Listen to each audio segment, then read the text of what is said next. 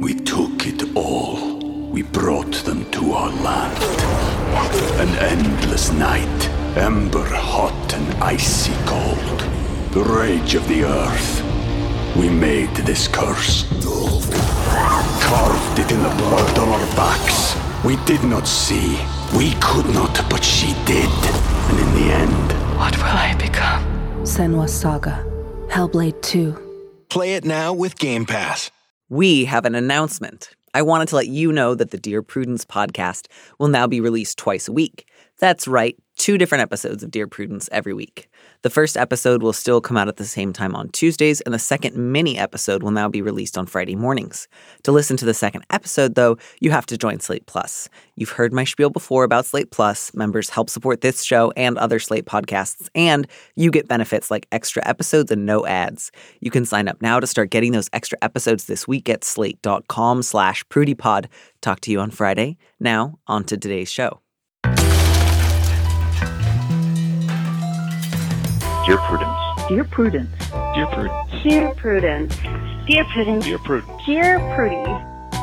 Do you think that I should contact him again? Help. Help. Thanks. Thanks. Thank you.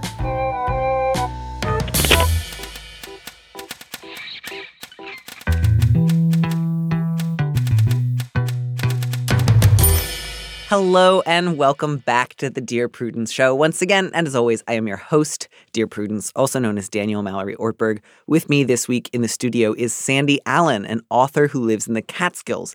They host a new podcast called Mad Chat, which unpacks what our pop culture is telling us about madness and mental health. Sandy, welcome to the show. Thank you so much for having me, Danny. I'm really happy to be here. I am so excited. I know that you, I think, are in the Brooklyn offices, but in my mind, you are in a cabin in the Catskills being patched in by like a friendly prospector. Yes, and there in your mind I shall remain. I am not in Brooklyn right now. Thank you. That is, I mean, Brooklyn could be the prospector's name. That would be fine. That would totally work with the version of the fantasy advice that you will be giving today. But it's just me.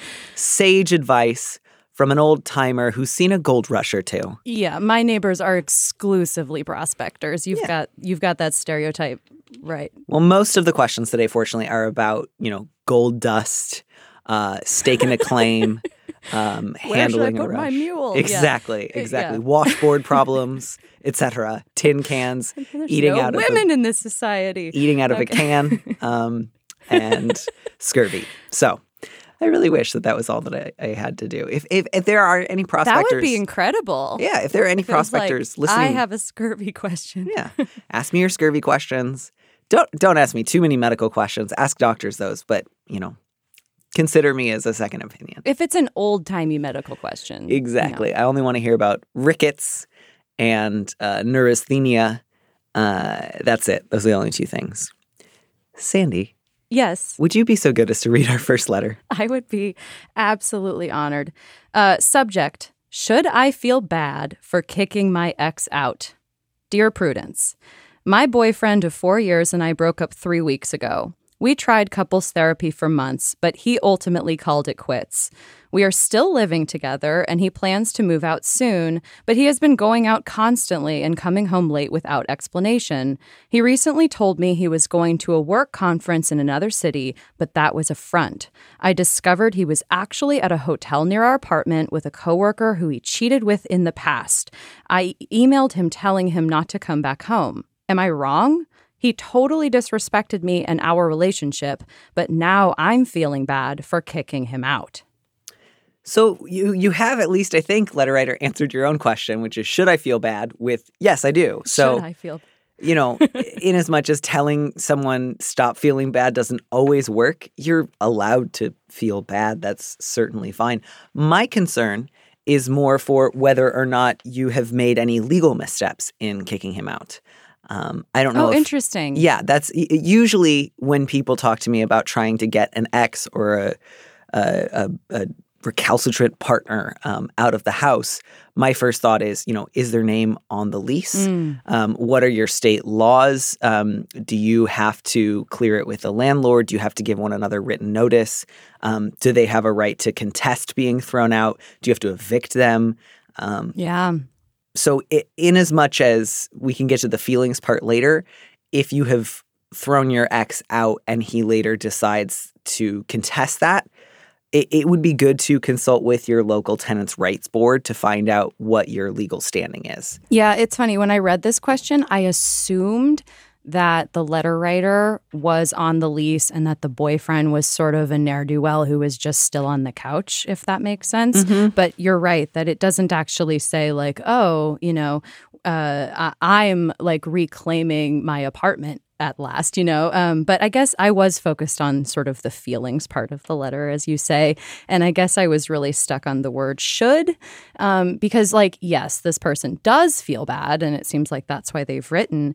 But I don't know if you should feel bad, Like I think that when you break up with someone, you break up with them. And in this case, it's like he has, as you say, like disrespected your relationship. I guess I just wondered, has the letter writer actually accepted the fact that there has been a breakup here? And, does living together sort of prolong the realization of that fact? Right. Because all that to say, my only concern there is that, like, if your ex decided to become really combative and wanted to try to, come after you legally for the apartment, I would want you to be protected. Yeah. It may very well, like, he was already agreeing to move out. It sounds like he's kind of aware that he's been a dog. If he just, like, puts his tail between his legs and is like, you're right, I'm going to crash at a friend's house, come by and pick up my stuff later, then that's kind of fine. But there's the sort of like difference between breakup etiquette, right? Which is like, okay, he called it quits. He's the one who's been cheating on you. He's the one who is like pulling away and hurting your feelings. It totally makes sense from an etiquette standpoint to say, of course, he should be the one to move out.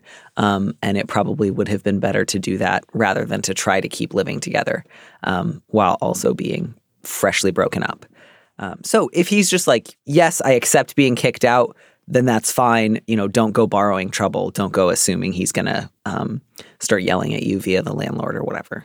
I think that's really keen, and it seems like you definitely would want to avoid getting into a situation where that was what was going on.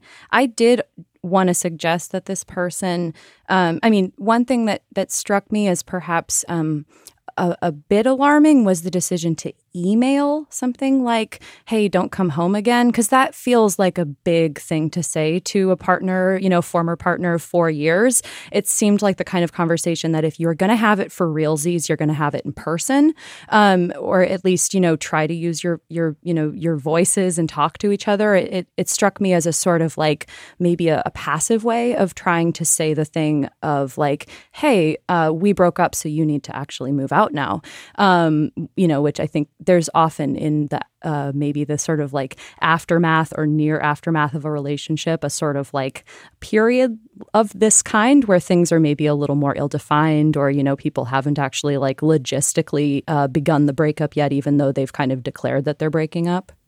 Yeah, I think I see that a little bit differently. I feel like you two already were in couples counseling. You already had the breakup conversation. You already tried living together for a couple of weeks and it wasn't working out. Then you found out, he's off with somebody he cheated on me with. I think in that situation, I definitely understand, like, I want to put this in an email. I really don't want to look at you right now. We have had all the breakup conversations, and right now I just want you to leave me alone.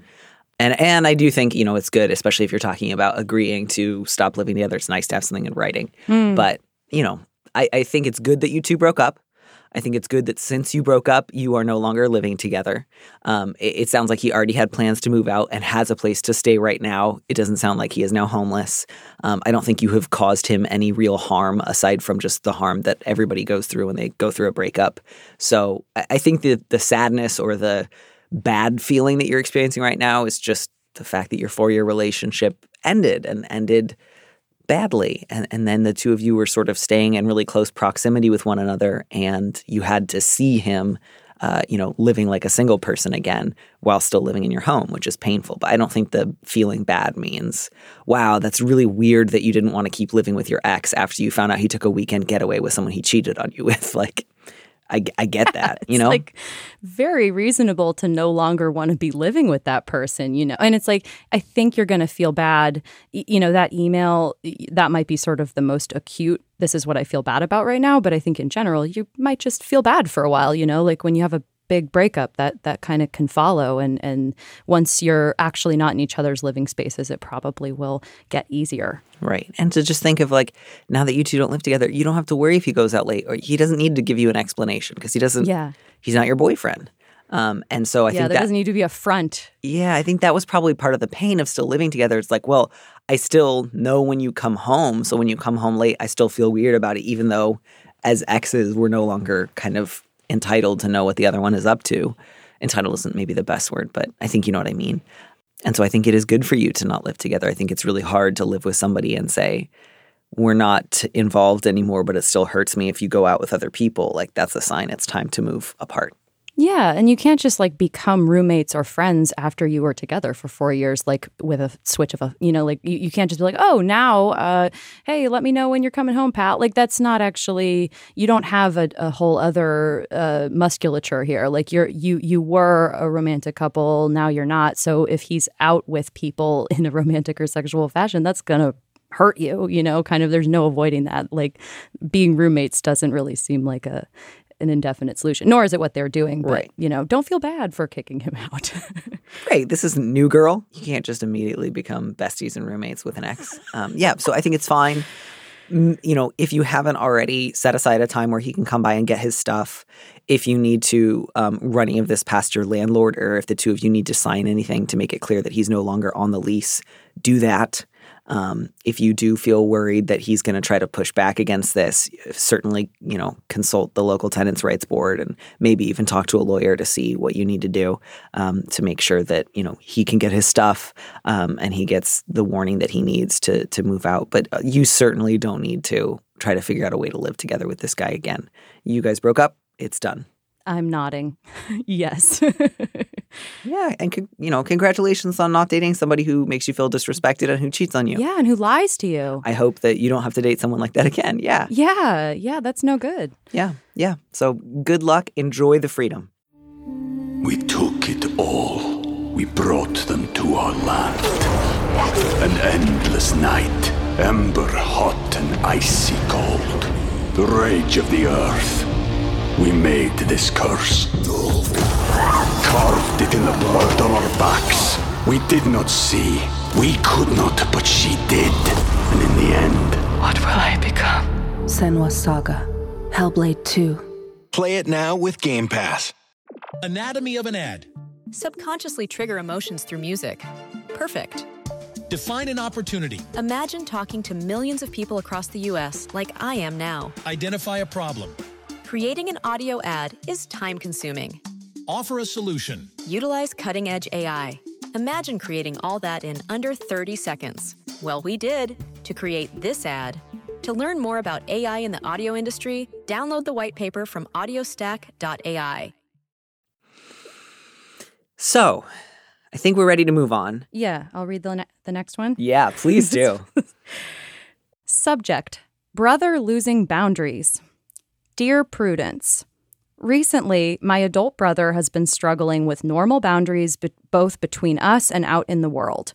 We're both in our 20s. He lives with our parents while attending law school. I live alone in a city nearby. Our family has always been extremely close. We mostly tell one another everything, including things we'd never tell our parents.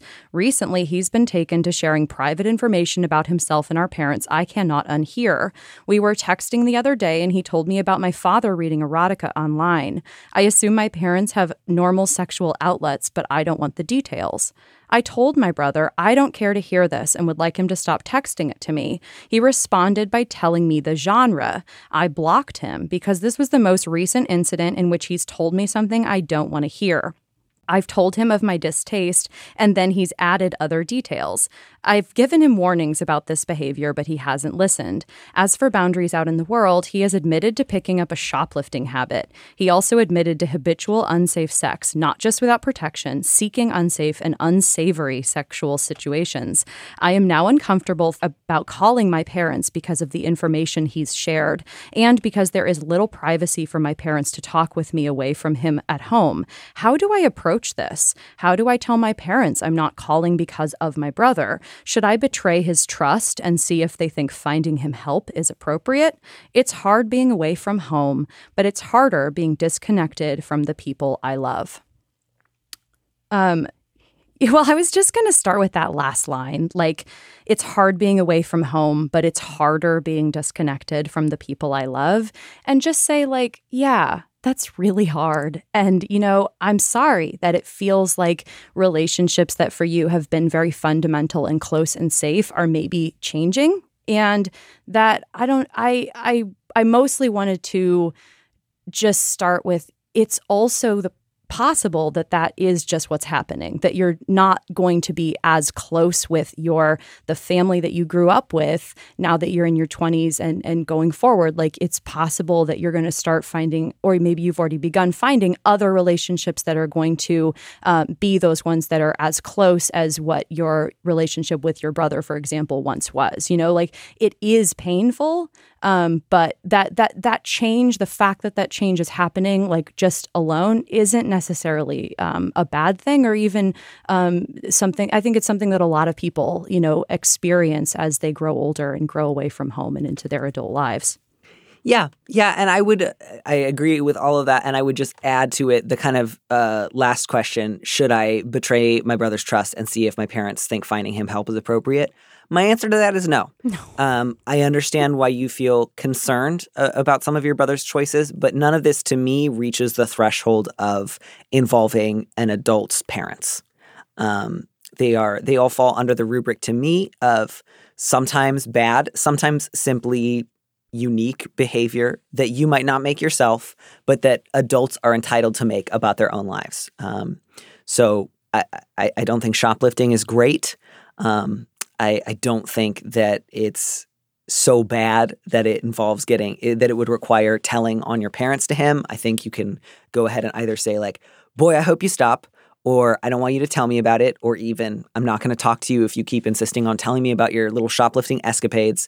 But to me, like, as inconvenient as it is for corporations, and as much as I don't think it's good for your personal integrity to shoplift, doesn't meet the criteria of going to some adult's parents. Same with unsafe sex. Adults have the right to make unsafe choices about sex. Unless you had real reason to think that he was in imminent danger of harming other people in a very serious way, or himself in, again, not just a way of like, you could be exposing yourself to risks that I'm not comfortable with, but like, I think you're about to harm yourself and end your own life. And even then, I would encourage you to proceed with caution. So no, to me, this falls under the category of stuff adults do that other adults might disagree about, but not something that requires going over a 25-year-old man's head to his parents and saying, you need to tell him to stop having unsafe sex.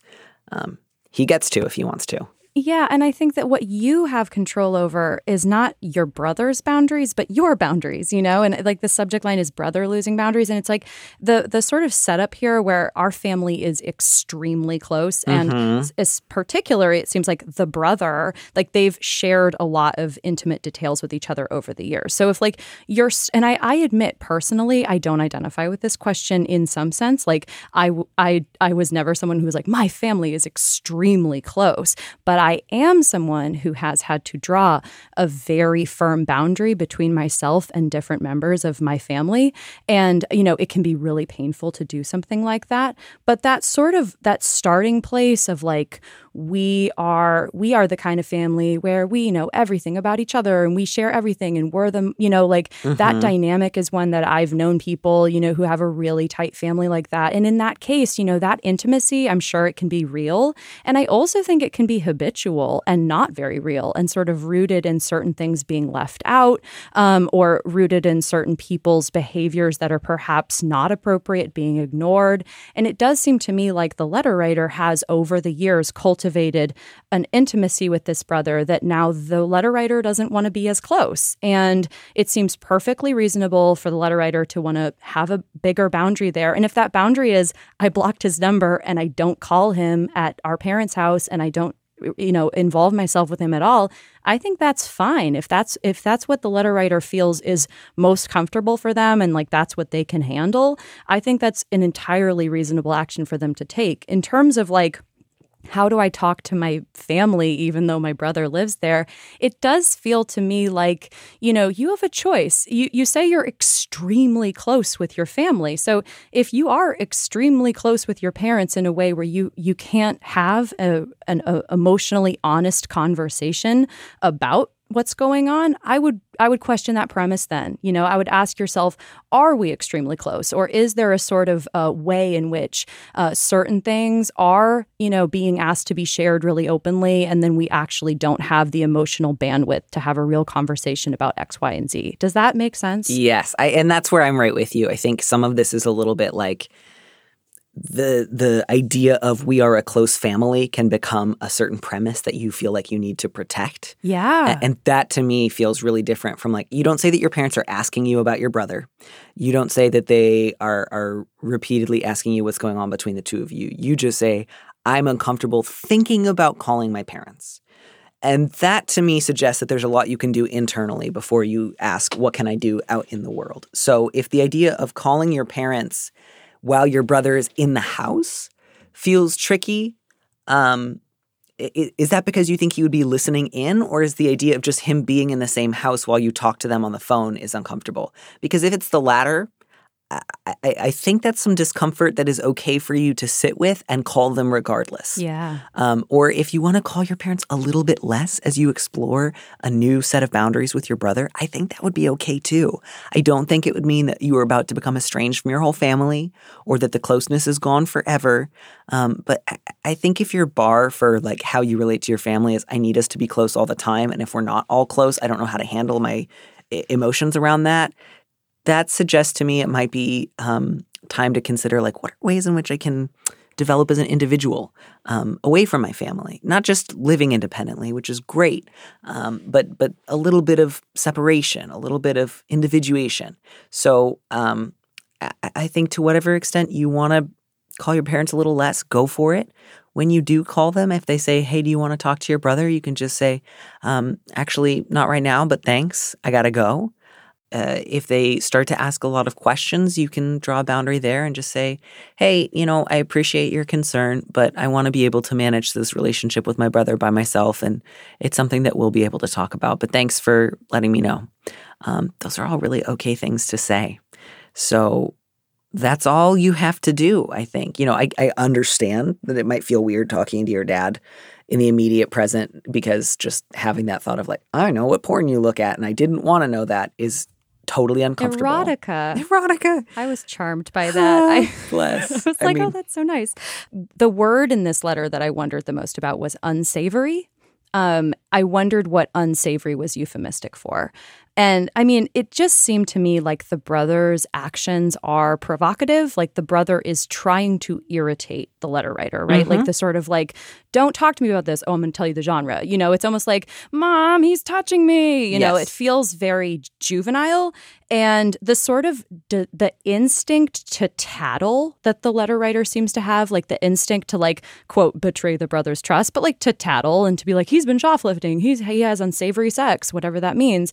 Like that instinct also strikes me as like not very mature of the letter writer, just as an urge. And so I would just in general, encourage you to maybe like, when you say, harder being disconnected from the people I love, I'm sure, or at least I hope, that there are other people in your life who you also love. And maybe, continue to think about the ways in which those relationships do nourish you or do encourage you to be like emotionally honest, et cetera, and just give value to those relationships as well. Because I'm always a little wary of a cultural story that's like, oh, my family is so close. We're such a good family. We have the best family. And then that kind of like, I think leaves out the reality that, hey, like in this letter writer's case, you can have individuals in your family who don't really allow that sort of like model to remain, like that can change over time as well. And like, it's not a bad thing or like a failure on the letter writer's part if that family doesn't stay extremely close forever. Yeah.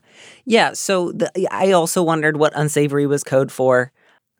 instinctively my mind goes to gay, because that's often the kind of code that people use when they don't want to acknowledge that something makes them uncomfortable. There's a number of things that you might judge your brother for doing sexually. I think it's great to have unsavory sexual tastes. I think that's part of the rich tapestry of life. And if everyone's sexual tastes and sex life were sedate and measured and tightly controlled, the world would be a less interesting place. So, you know, if he is engaging in higher risk behavior than you would, but he's not actively harming people, and he's not, you know, about like, I get my thrills from driving my car into oncoming traffic and other people are at an immediate danger because of me, then you just gotta let that one go. That said, I do think I feel like I've been a little harder on this letter writer than I intended. And so I just also want to say your boundaries make sense to me. What your brother did was super irritating. It's definitely cool to say, like, I love you, but you do not listen to me. And unless you can start respecting this boundary, we're not going to talk, which would make me really sad. But the choice is totally yours. The ball is in your court. It is up to you whether or not this thing takes precedence over our relationship. That is fine for you to say, good, keep holding that boundary. You know, excellent work there. Well, to the question of if unsavory is a euphemism for example, gay or whatever, it's BDSM or, you know, I think that the letter writer's judgment of her brother or of their brother rather, is pretty clear. And so, you know, just the fact of there being sort of a judgmental attitude as well, like it doesn't seem to me like the sort of the love as like is referenced in the last line. Like it does seem to me like the letter writer's sort of attitude toward a lot of the brother's choices is pretty critical. And like, I just wonder, like, you know, what's the brother getting out of this relationship, you know, and what would happen if the letter writer starts to really change up their pattern in terms of like not being receptive to just be the person who can sort of act as like maybe it seems like even a confession, you know, like there's often like, oh, here's what I did. So I guess I would also be curious, like if you draw a firm boundary, what does that open up in terms of if you want to try to have a new and more adult relationship with your brother, you know, maybe that is possible, but it's going to take you like controlling your access, that the amount of access that he gets to you.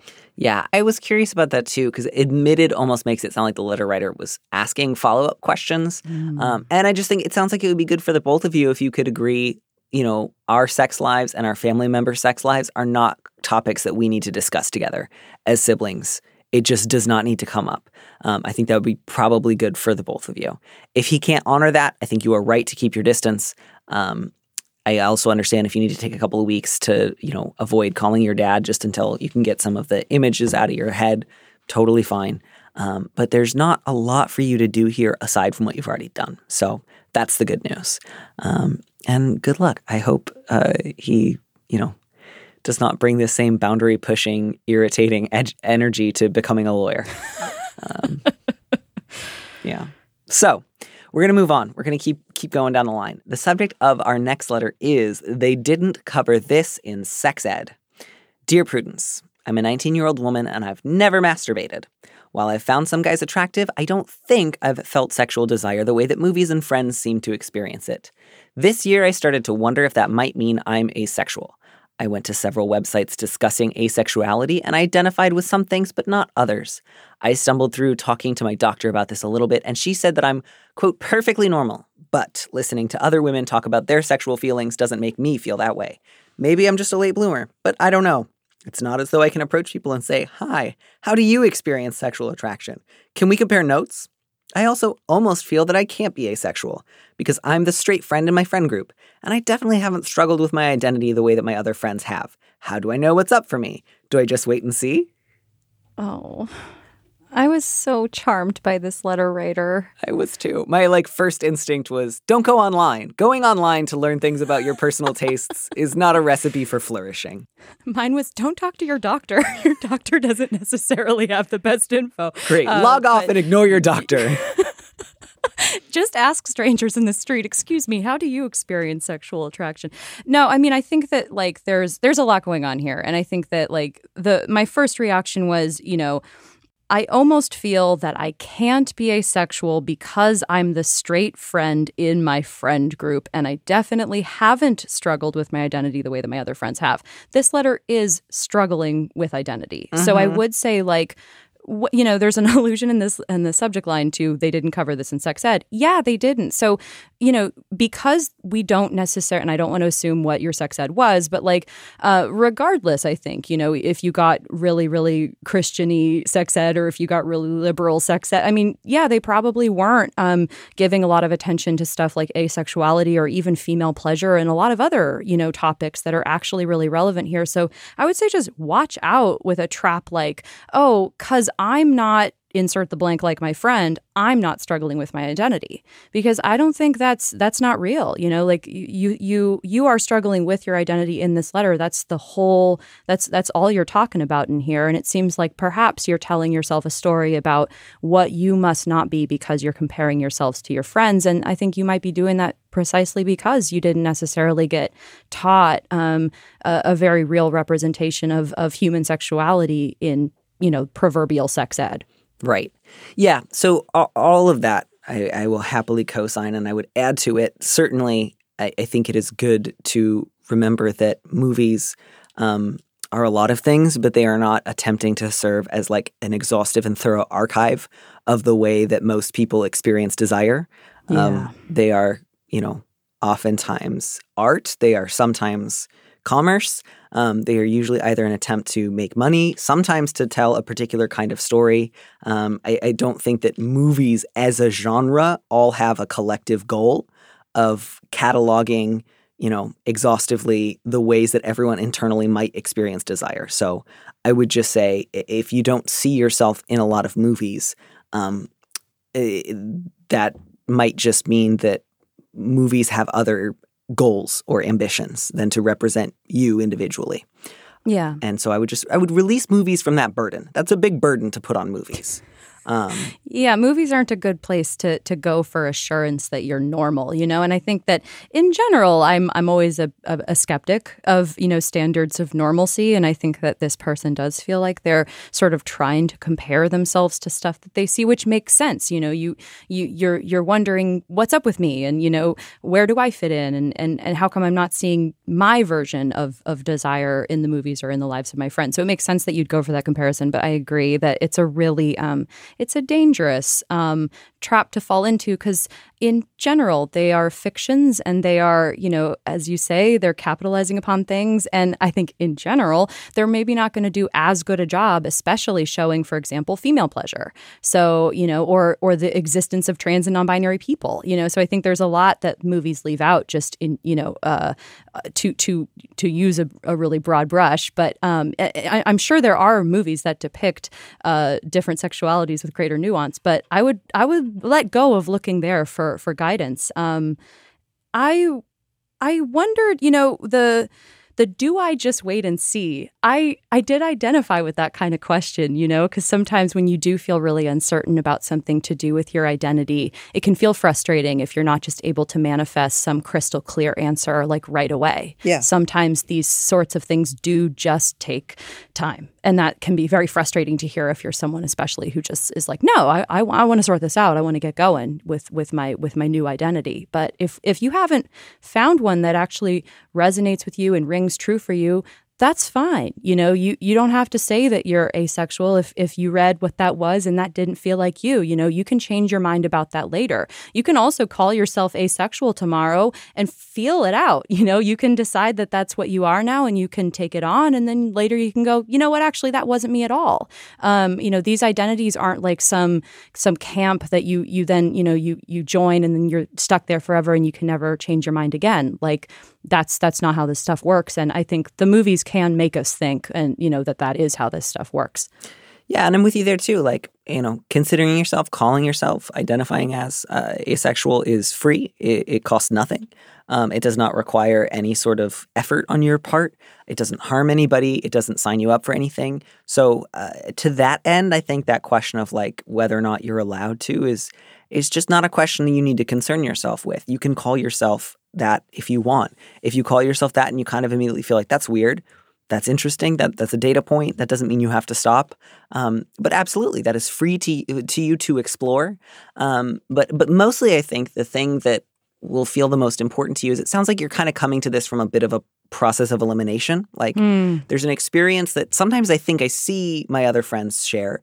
I also have some reason to believe that other people experiencing it at large, I feel cut off from it or I feel distant from it.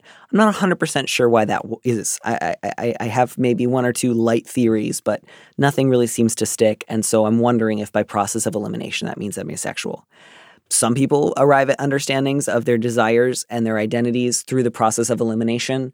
I usually haven't, but sometimes it can be a little easier to think about what you're not and what you don't want before you can start asking bigger, sometimes scarier questions about what you might want. Mm-hmm. So I would really just say you get to if you want to. You don't have to if you don't want to. Yes. Mostly this is an opportunity, as you said, to wait and see, to ask yourself a lot of questions, to try to register in various group settings.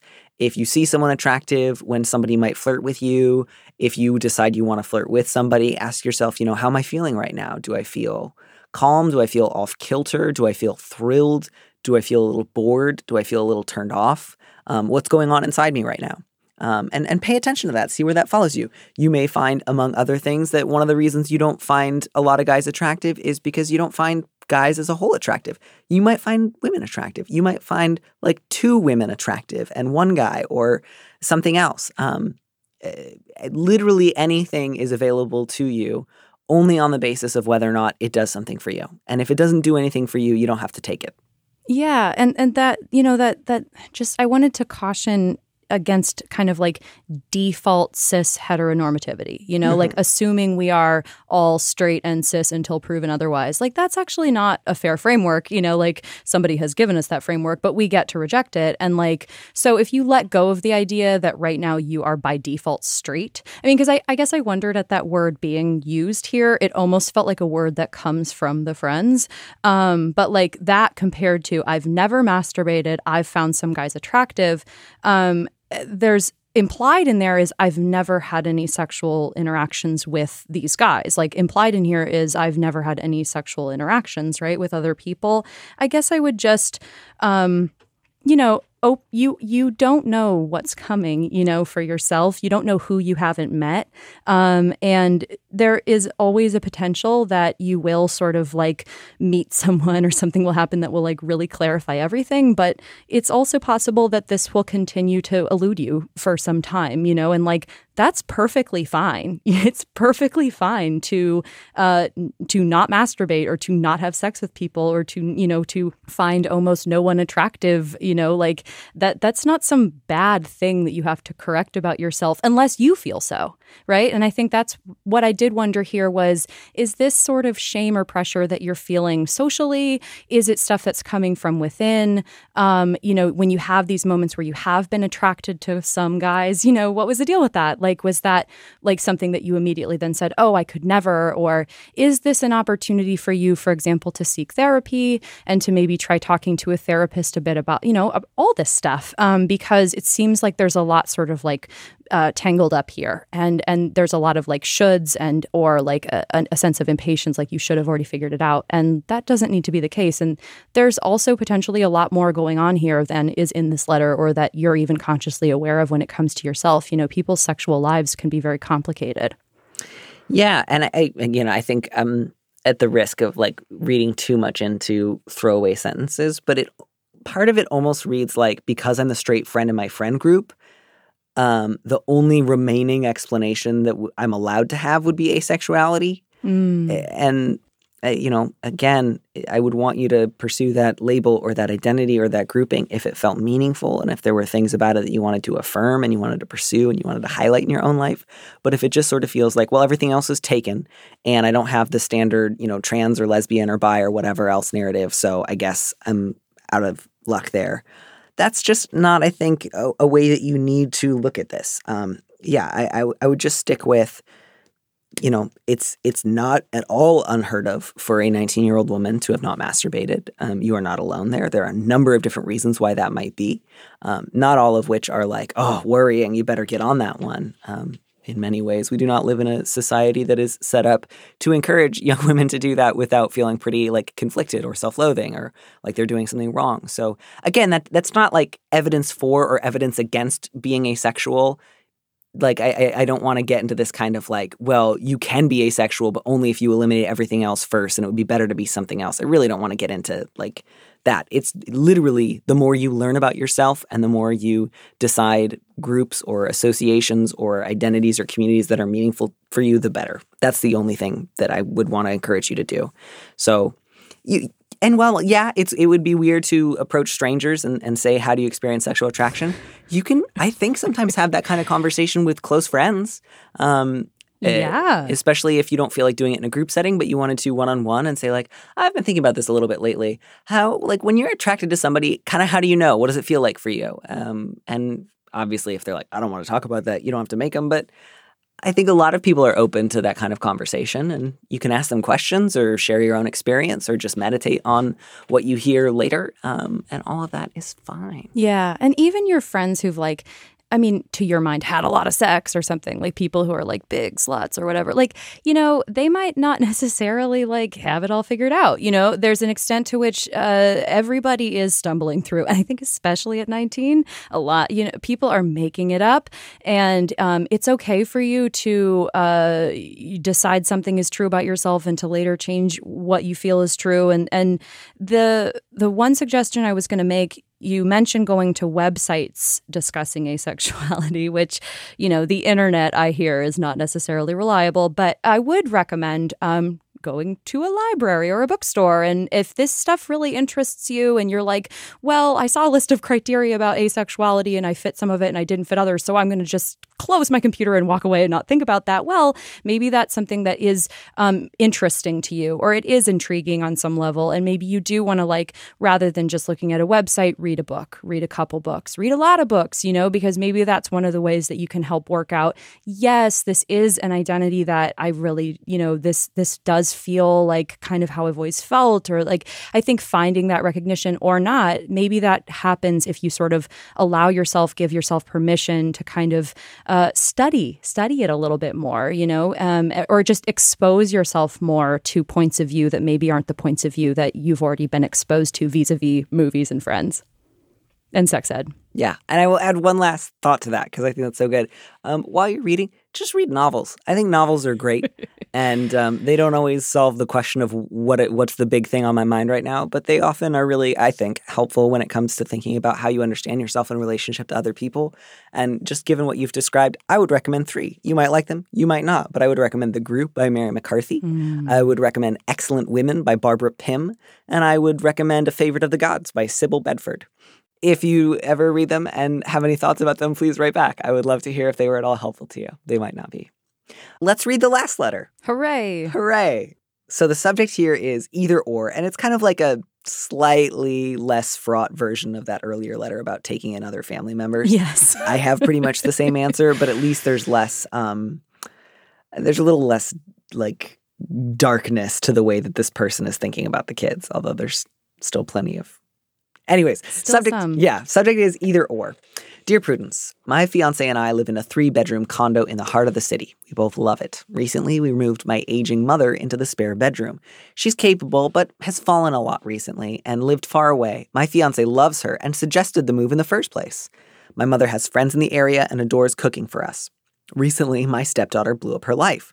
She has a 3-year-old. She had an affair. She got pregnant while her husband was overseas on a business trip, then got kicked out of their apartment, and he filed for divorce. She has no assets.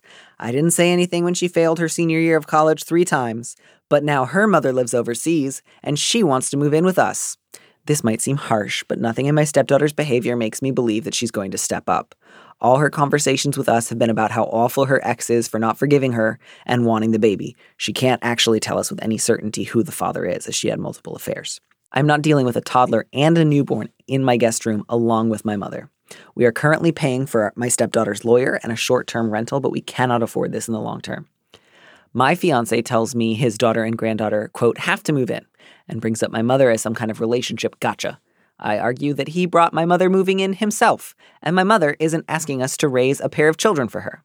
He cannot even defend how his daughter acts, only that she will, quote, get better.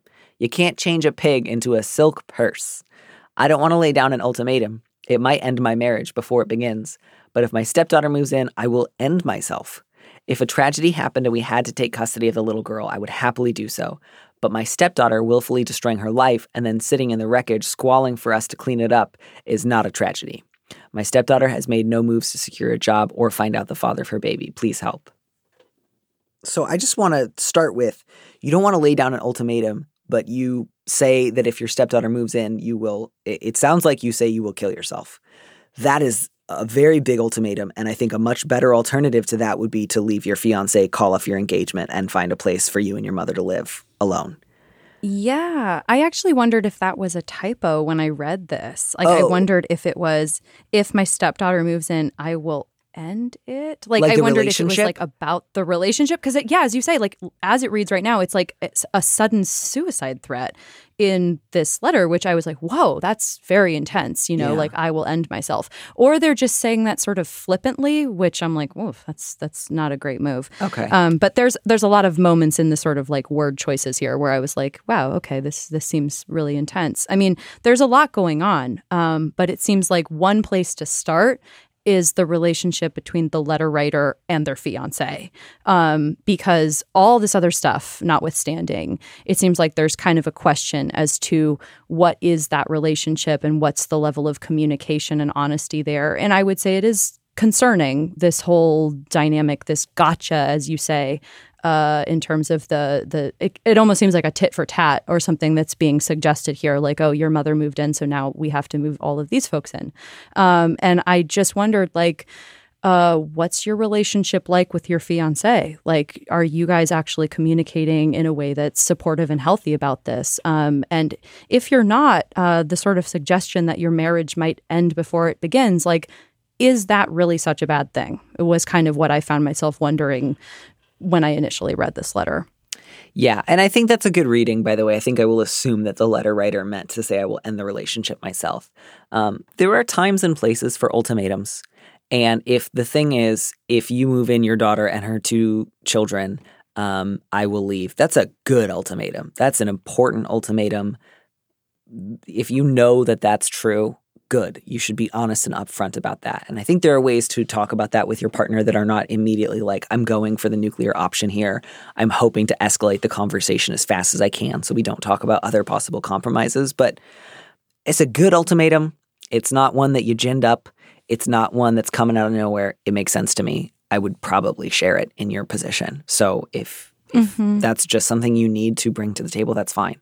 I also think it's really fair for you to say to your partner, I need for us to leave my mother out of this conversation.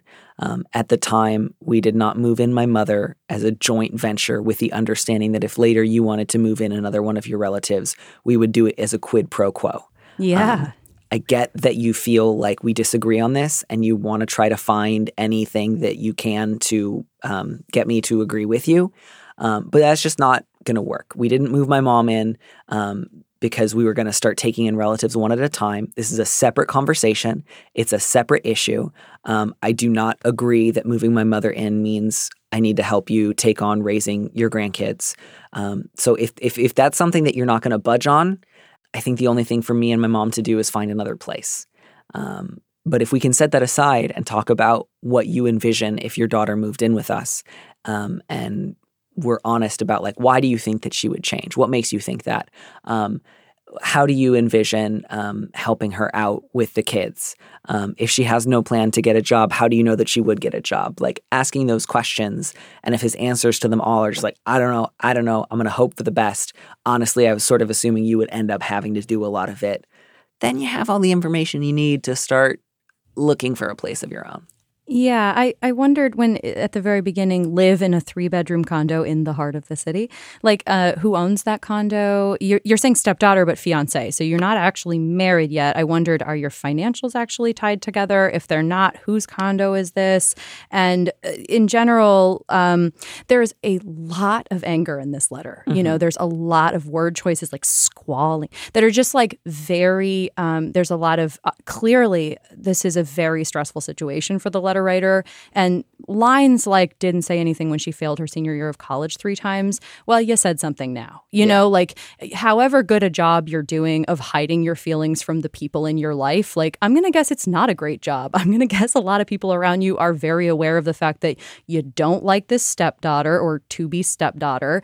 And when you're saying stuff like blew up her life, had multiple affairs, doesn't know the father, I don't know why this adult person owes you an explanation for who she's had sex with. I found myself pushing back at the sort of like entitlement or even just judgment, slut shaming, or just judgment of the fact that, you know what, sometimes people are married and then they have sex with other people and then they end up getting divorced and they have kids even, you know, like those things happen. And it felt to me like the letter writer was very upset that these sorts of events had been thrust into their life when in reality, like, I'm sure how your stepdaughter would describe this whole situation isn't the way you've described it. And I'm sure what she's going through is itself very painful. And it seems like there's a, you know, for whatever reason, I think maybe just because of how you're positioned in this whole thing, it's been tough for you to remember her humanity and to sort of still have some care and compassion for her amidst what seems like a really cataclysmic time in her life. Right. And I think, yeah, she has clearly, the stepdaughter has reached bitch eating cracker status with you a long time ago, right? Which is why the stuff about college came up because, as I've mentioned before on the podcast, it's an expression from those old like mother-in-law boundary boards on, I think, baby.net. I don't remember exactly where it came from, but it's like when somebody is so much in the doghouse with you that they could be sitting quietly in the corner of a room eating crackers and you would describe them as that bitch eating crackers over there. And so I get that that's where she's at with you. I can kind of see my way to why the letter writer is like, this person is about to be on the hook for raising a child and she has not taken steps to figure out who the other parent is so that she can secure some child support. Sure. That seems reasonable to me. I get that.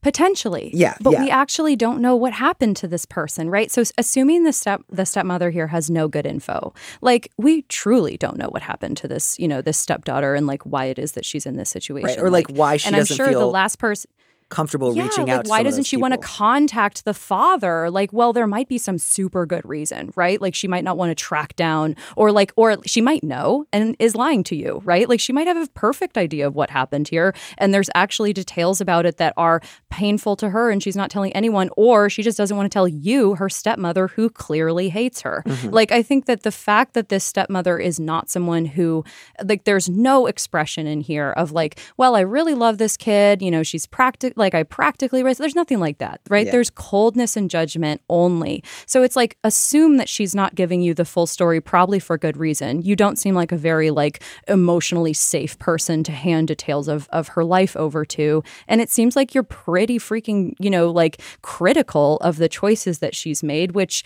I think if we lived in the 50s, sure, she's been a terrible ideal of a forever married woman, you know, like, yeah, she's really messed it up if you have a certain sort of attitude toward this stuff. But the fact of divorce, for example, is not itself shameful, you know, like the fact that she might raise children and not be married to the father, like that on its face is not shameful. And it does seem like the letter writer is sort of carrying those sorts of biases toward a decision like, should she move into our condo? I do think at this point, I want to come to the letter writer's defense a little bit. Cool. Because I also understand that what's happening is this person is saying, I want to move in with you. I'm already asking for your financial support with my current rental and my lawyer. Yeah. I'm not taking steps to either secure a job or to try to get child support for my baby to come. I have not been able to discuss with you any of my plans for either pitching in around the house, someday helping to support myself, eventually becoming independent. And so I do understand why this letter writer feels like if I give this person an inch, they will take a mile. And there will be a number of ways in which I will be expected to step up and help raise those kids. And I'm really angry and worried that my fiance is going to do that to me, that my fiance is going to try to talk me out of holding a really reasonable boundary and then will not himself step up in like, you know, feeding the baby at 3 a.m. and that's going to fall to me. So to all of that, I would just say, you know, this is so worth. I'm so glad that you found this out before you two got married. Yes. I think this is just a really good thing to tell your partner, which is just like, I'm willing to talk about how much longer we can continue paying for her lawyer. I'm willing to talk about ways we can try to help her get leads on jobs, or ways that we can point her to the kind of lawyer who can help her secure child support if she needs to pursue a different person for that. I cannot, live in a 3-bedroom place with 6 people, 5 people. It's a lot. It will eventually be too many people. Yeah, 2 kids, my mom, you and me, and your daughter in the heart of the city. Yep. Yeah. That's not going to work for me. And if this is the line that you need to draw, let's go to couples counseling together. Let's try to figure out if there's any other options that we have. But I just, this is my line, which is if she moves in long term, I'm going to go, and then make your plans. Yeah, I completely agree. Like, in terms of the actual question at hand, should I let these people move in? No. Like, I completely agree. That's a very reasonable choice for you to make, kind of like the letter earlier. Like, you don't need to take on kids that you don't want to take on. Like, I think, in fact, if you have a real sense that you don't want to take those children on, you shouldn't, right? Like, I think that, but that sort of like, we are currently paying for her lawyer in a short-term rental. Like, that's where I started wondering, who owns this apartment? Have they already tied their financials together, even though they're not married? Because if the letter writer is the we there, like if this is already that you're bankrolling your to-be husband's adult child and now grandchildren, like I wondered, what is your relationship with your fiance? Are you being honest with him about what you want? And are you giving him stuff because it seems easier to? And like when that sort of like inch mile thing, that to me already seems like you are kind of like just involved in supporting this daughter and during this situation. And so I guess I wondered, like, you're already permitting this to some degree. And it seems like perhaps that's where kind of this amount of anger has been allowed to ferment, I wondered, can you talk candidly with your fiance about this? Is he actually willing to engage with you about this? And if he's not, if he's just like, it's my baby girl, I got to give her everything, it does seem to me like it's an opportunity for you to be really honest with yourself about, like, what's your motivation for staying with this person? Like, is this actually are you hoping that, he's just going to turn his back on his daughter or change his mind about the extent to which he supports her kind of in vain? Are you putting yourself in a position where you're going to be always let down by his level of commitment to his child? Yeah. Yeah. And I think that that's just a really good point, which is just if his idea of a boundary with his kid are just whatever she needs at any point, then that's really, really important to kind of identify now. And I also think in terms of strategy for you, it will be easier if you can deal with some of the resentment and anger towards her on your own, so that when you approach him, you're not saying stuff like, she's squalling for us to clean up her mess. Because my guess is... Yeah, or calling her the silk purse pig line was tough, too. Yeah, don't use those lines with him, because all I think that will do is make him feel defensive. And you still have plenty of hard evidence you can point to of just like, I'm not able to take this on. What she is asking of us is not reasonable. I understand that she needs help, but here's where I have to draw the line. Let's talk about where you draw your line, see if there's anywhere we can meet in the middle. And you will, I think, get farther than that than if you go in with like, admit that your daughter is a bad person, which I just don't think you're going to get anywhere with him with that. So even if I don't think that that's a good way to talk about her in general, but even if it were purely a utilitarian argument, I don't think you should use that language about her, because I think it would only make this conversation more thorny and more difficult. And, Yeah, or like take up kickboxing, or just do something where you can like get angry, like allow yourself to feel anger. It's not bad to feel anger. Like there's obviously some very like anger-inducing stuff that's happened here, and it sounds like probably will continue to happen here. And especially in a scenario where what ends up happening is you don't hold this boundary as we're describing, and that this whole crew does move in. Like, I think it's going to be really important that you figure out how you can still take care of yourself, if you're gonna remain in this sort of in this situation that feels fraught, and having a lot of judgment of this person, I don't think is helping you very much in the scheme of things here. Like, it seems like that's only just probably, you're grinding your own teeth at night. Yeah. I think, you need to maybe try to figure out how to let go, take some deep breaths, meditate, go to therapy, go for walks, take up a violent sport. Yeah, you get to say no to this without saying she is a bad and irredeemable person who is never going to take care of herself. That's not your concern. Your concern is just, what do I get to say no to? And you get to. And I don't know, maybe you and the guy from the Deal Breaker Kids letter can get together and have just like a lovely, peaceful, quiet meal where you both respect each other's boundaries and go home to a clean house. And I want that for you. I do. I want good things for both of you. If that "I will end myself" line isn't a typo, if I'm being too generous there, don't say stuff like that. That's messed up. You know what I mean? Like if that's a line you're saying just sort of to say it, and it's not something you mean, especially, I think you really be careful about throwing around language like that. I guess I probably hoped it was a typo when I got to the line, because it just felt like if you're threatening suicide at your loved ones here, like if you're doing that even in jest or something, or even not very seriously, like that's an unacceptable thing to do, and it's absolutely unnecessary. And I think, but I would also say, if you're feeling that way, like if that's actually what this feels like to you, please go get therapy. Like please go find someone and who's leave. Safe for you to talk. Yes. Oh my gosh. If that's where you're at with this, but like please, if you were sort of saying that line quickly, but that's the line you put down and pressed send on the email, like please find someone who you can go safely talk about that with, because that's absolutely not something that you need to be carrying around inside yourself and not acknowledging, and in fact treating it that way is a bad idea. Yeah. And good luck. Good luck. Sandy. Danny. That's it. We did it. All those prospectors. Oh, I'm thrilled that we were able to get to all these, and that we figured out that there's gold in them hills at long last. Yeah. Thank you for putting down your can of beans, your single tin spoon, your one mug. What do you think the Catskills are? Time travel? I don't really go to the East Coast a lot, so I think of the Sierra Nevada mountains, but with more A-line buildings. It's practically that. I mean, I grew up going to the Sierra Nevadas, and I miss them a lot. Those are real mountains over there. They are very tall. They are. Thank you so much. Have a fabulous, fabulous rest of the day in your medium height mountains. Thank you. I'm in a very low mountain here called New York City. Wonderful. Right. All right. Bye for now.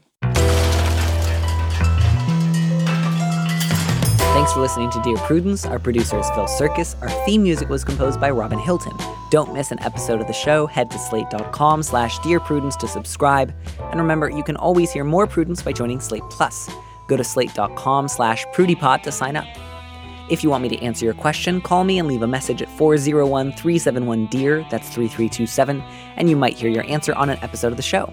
You don't have to use your real name or location, and at your request, we can even alter the sound of your voice. Keep it short, 30 seconds, a minute tops. Thanks for listening.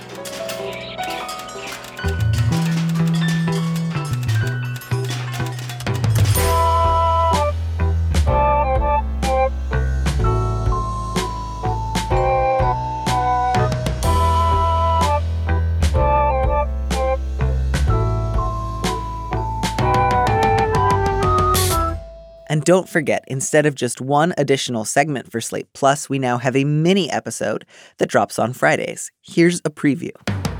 If she's angry with you, if she's hurt, if she feels abandoned, that's going to be the cost of getting to get out. I don't think you can try to leave and make sure she thinks well of you.